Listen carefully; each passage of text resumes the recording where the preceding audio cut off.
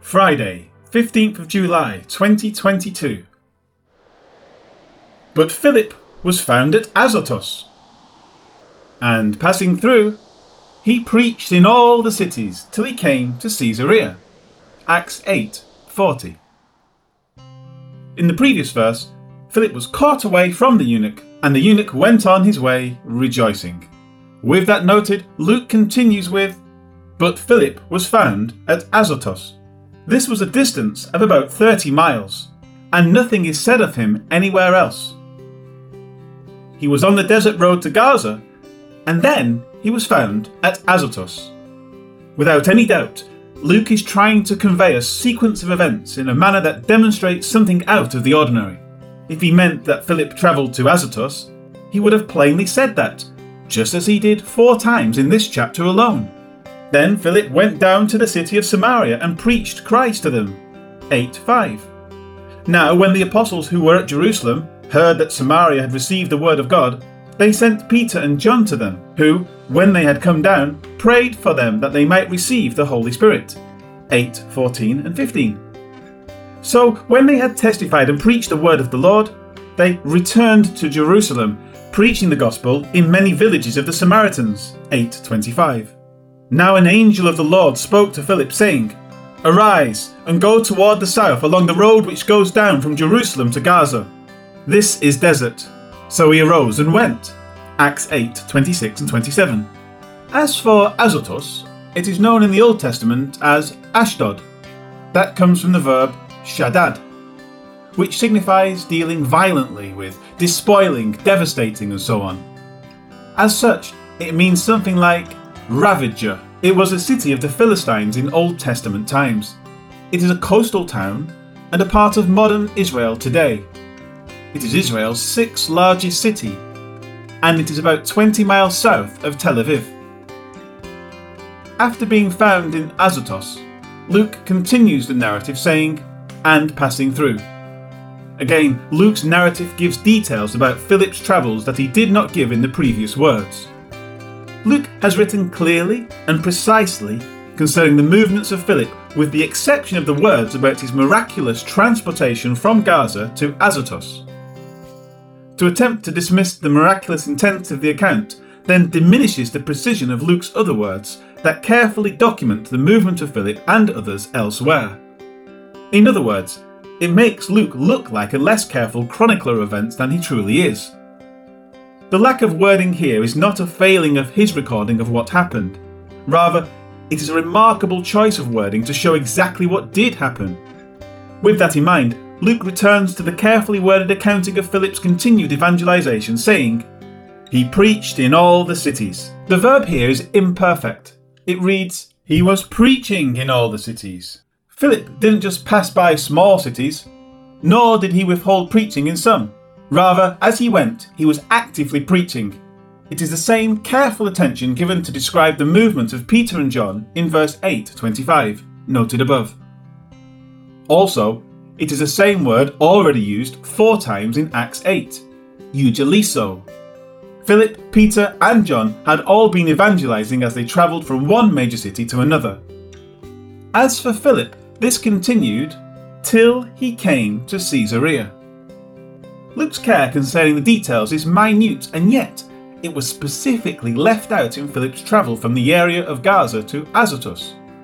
In other words, the main city of Ashkelon lies between Gaza and Azotus, Ashdod. Along that way are small populated areas that could be described as cities, but Luke never mentions them. The language is purposefully blank to indicate a miraculous transport from one location to another. Philip was taken from the area of Gaza, purposefully taken over the entire area of a major city with small surrounding cities, and was deposited in Azotus. Life application.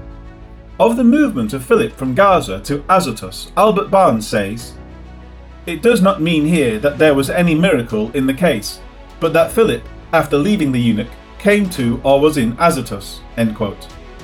Charles Ellicott and others likewise tried to justify Philip's travel as having been in a state of ecstasy and not knowing what he was doing as he travelled all the way from Gaza to Azotus. or they give some other similar explanation. However, doesn't that insert much more into the narrative than would have been overlooked by Luke? Stated differently, and as was noted above, it actually diminishes the careful attention that Luke always provides. If Philip was in a state of ecstasy, Luke would have said so. If he omitted that, it would then demonstrate a failing on his part to not say so. The reason for dealing so minutely with what occurred is because if you give careful study to the doctrine of the rapture, you will eventually be told that, quote, the church never taught the doctrine of the rapture until the 1800s, end quote. There are several problems with this. First, it doesn't matter when a point of biblical doctrine is introduced. If it is true, it is true. John Calvin's teachings, which are held to by the same people that say the rapture is a new doctrine, didn't come about until John Calvin started teaching them, a couple hundred years before the time of Darby. And so, to claim that Calvin is right and Darby is wrong based on the time of the introduction of the particular doctrine is a fallacy known as chronological snobbery, or simply a chronological fallacy. But more, John Calvin's doctrine, in many ways, is entirely incorrect. Secondly, it is not true that the rapture was first taught in the 1800s. In fact, it is explicitly taught in 1 Corinthians 15 and 1 Thessalonians 4 by the Apostle Paul.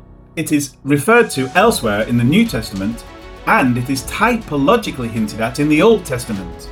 Luke's carefully detailed account of Philip's harpazo, his being caught away, is not a blundering account of a mission, rather it is a purposeful account of a mission. It is given to show us that God can remove a person in a moment, from one place to another for his own purposes. There is a time when he will do this with all of his true believers in a moment, in the twinkling of an eye. Take time to blink your eyes as fast as you can for a second. If you just did that, you blinked 3 to 5 times in 1 second. The blink of an eye occurs in about 1/10 of a second, which is 100 milliseconds. Get ready! When Jesus calls his people home, it will happen so fast that we won't know it has happened until it is over. Jesus is coming! Be ready! Heavenly Father, it is true that some believers deny that there will be a rapture. But your word tells us that this is not so. Won't they be surprised on that day?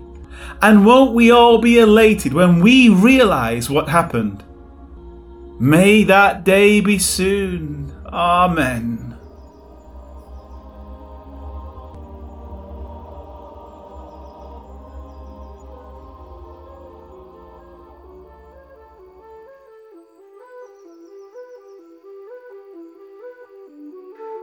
But Philip appeared in a city called Azotus and preached the good news in all the towns on the way from Azotus to Caesarea. Acts 8 verse 40.